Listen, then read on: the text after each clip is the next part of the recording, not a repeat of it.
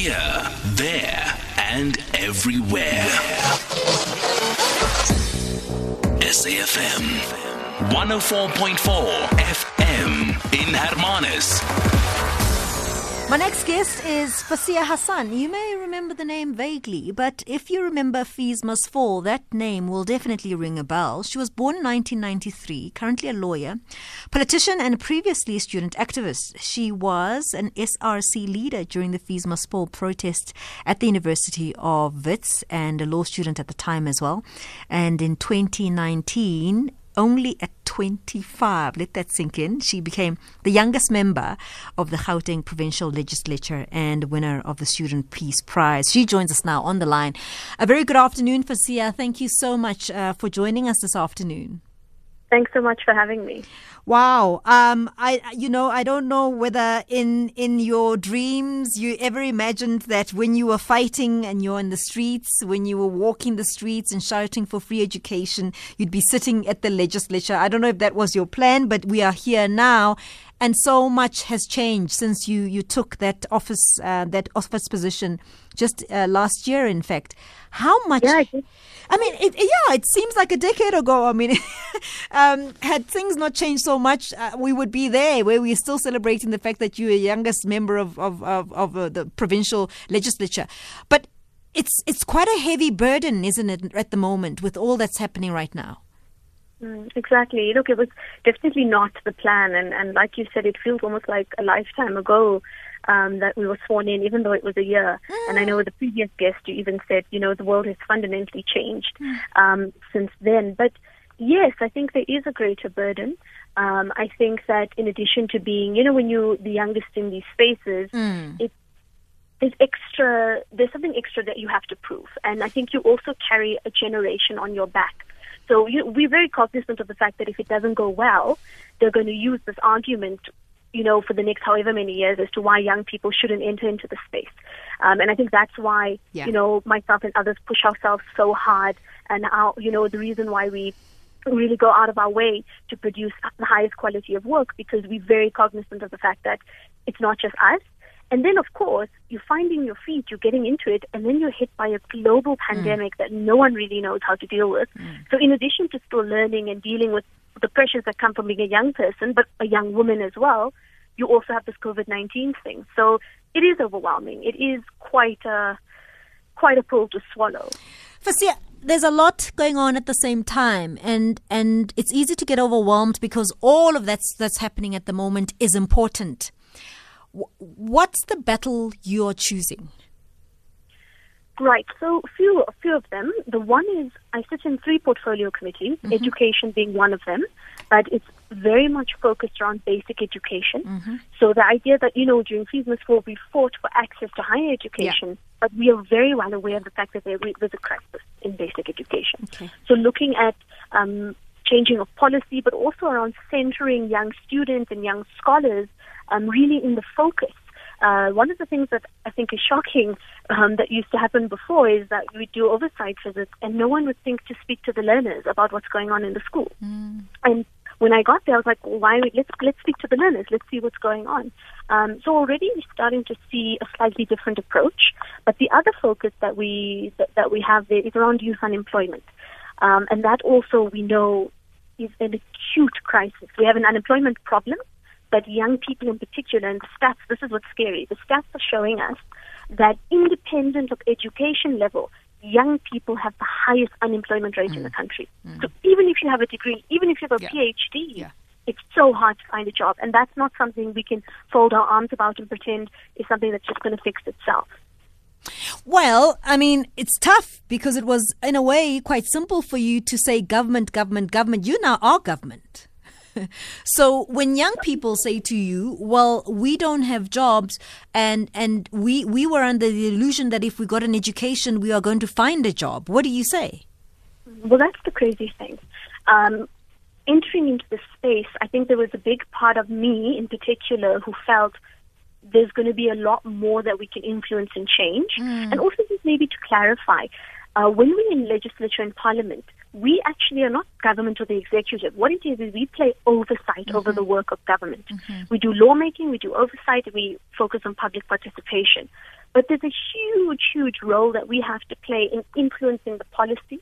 And really ensuring that when government comes to the table and when they present, one of the things I always ask them is, what is the impact on young people? How many jobs are we creating? How many empowerment opportunities are we creating? But I agree that there's a huge sense of, I got an education because I thought I would get a job. And that's something that we really need to, push along. So there's a few things, right? What we're trying to do is ensure that every project that comes across, we're putting a focus on youth unemployment, and we're putting a focus not just on giving people temporary jobs. The long-term goal is to give people skills and ensure that they're in a long-term, permanent position, so that it's not just jumping from one place to the next. You've just said that you influence policy, and I quite like that, because then you tell me, sitting where you are sitting, what changes are urgently required from a policy point of view to address the two things that you are focusing on, basic education and youth unemployment.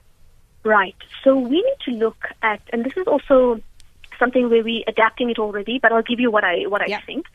Before COVID-19, one of the big things we were doing was looking at the drivers of the economy. So one of the big drivers of this economy is agriculture, and for example in Gauteng, the motor industry, right, creating or putting together cars.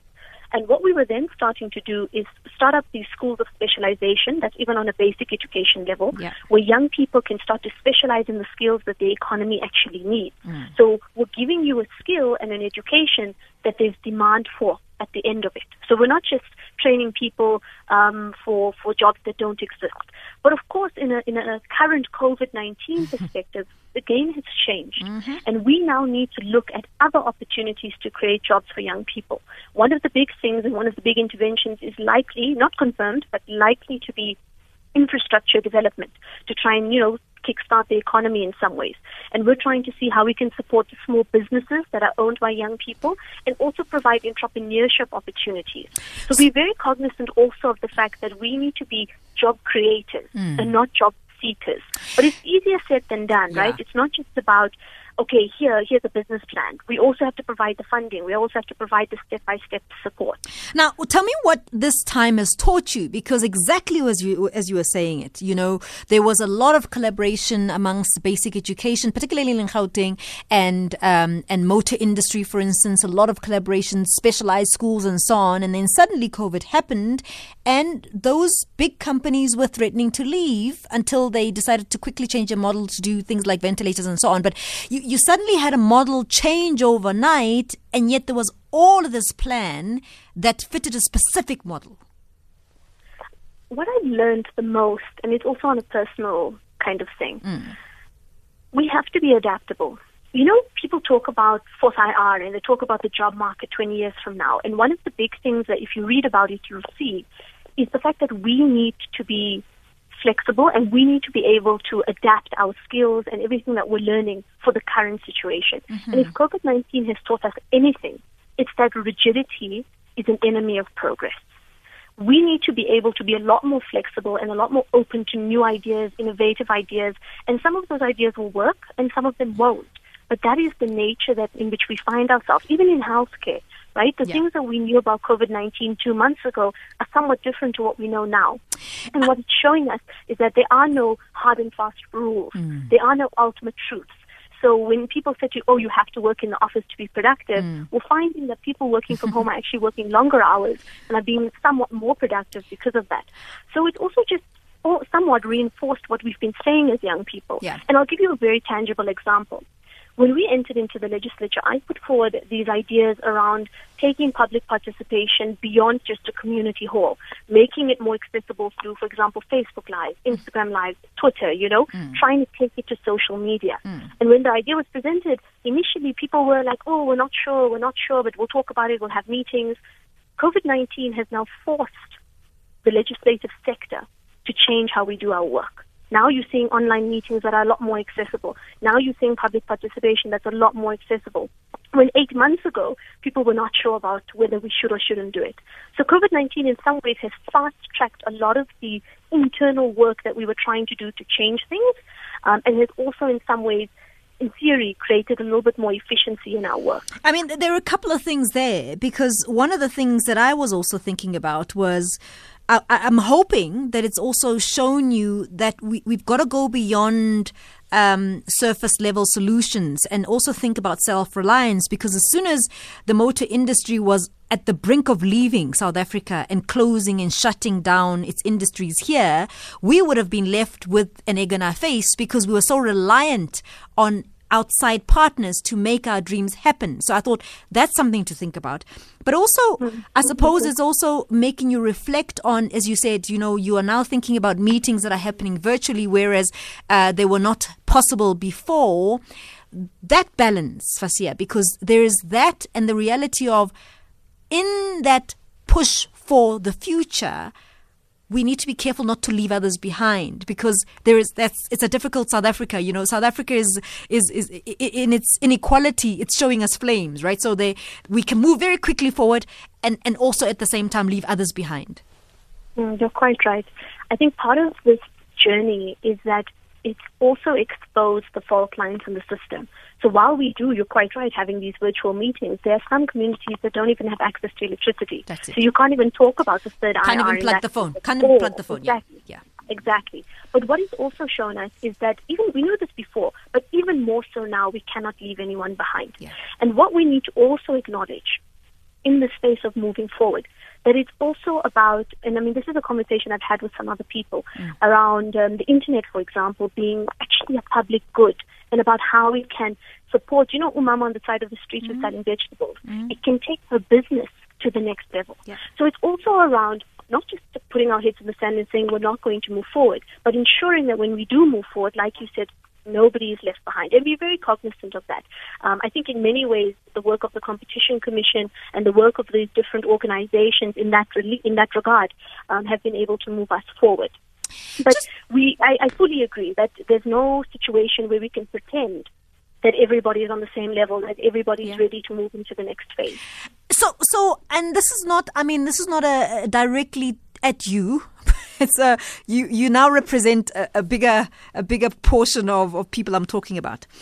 Is that I sometimes feel, though, we are also along the way missing opportunities. You speak about the gogo that sells vegetables and how we could take this opportunity to empower them using technology and so on, because the moment now forces us all to buy into that. But we're not doing that, are we? We're not showing our innovation as the moment requires. We think we are, but we're not quite doing it. So there are industries that now have had to shut their doors because we were not innovative enough, quickly enough.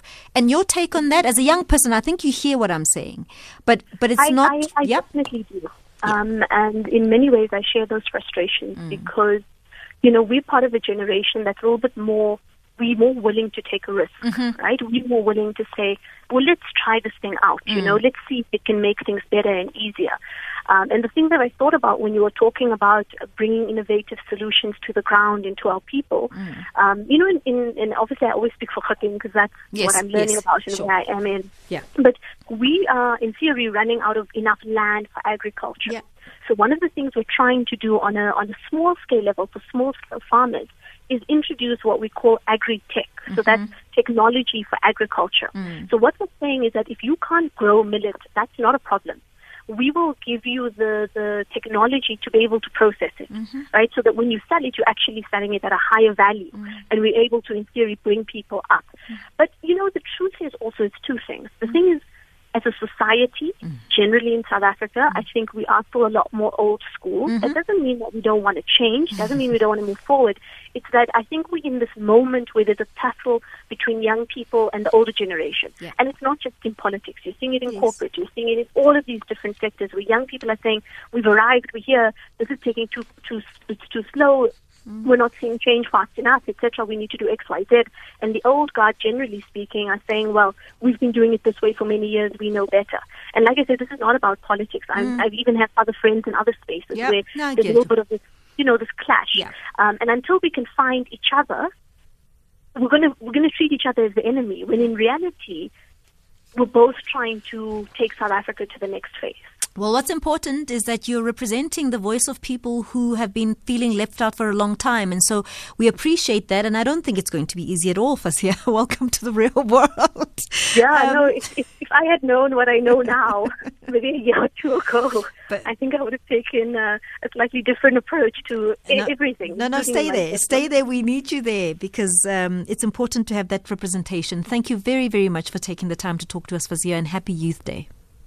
Thank you so much. Have a lovely day. Thank you, Fasiha Hassan there, who is a Gauteng Provincial Legislature member, the youngest at that. And she was a student leader during FeesMustFall. I don't know if you remember her. She was the SRC leader at the time. Well, she's now a politician and she's also a lawyer.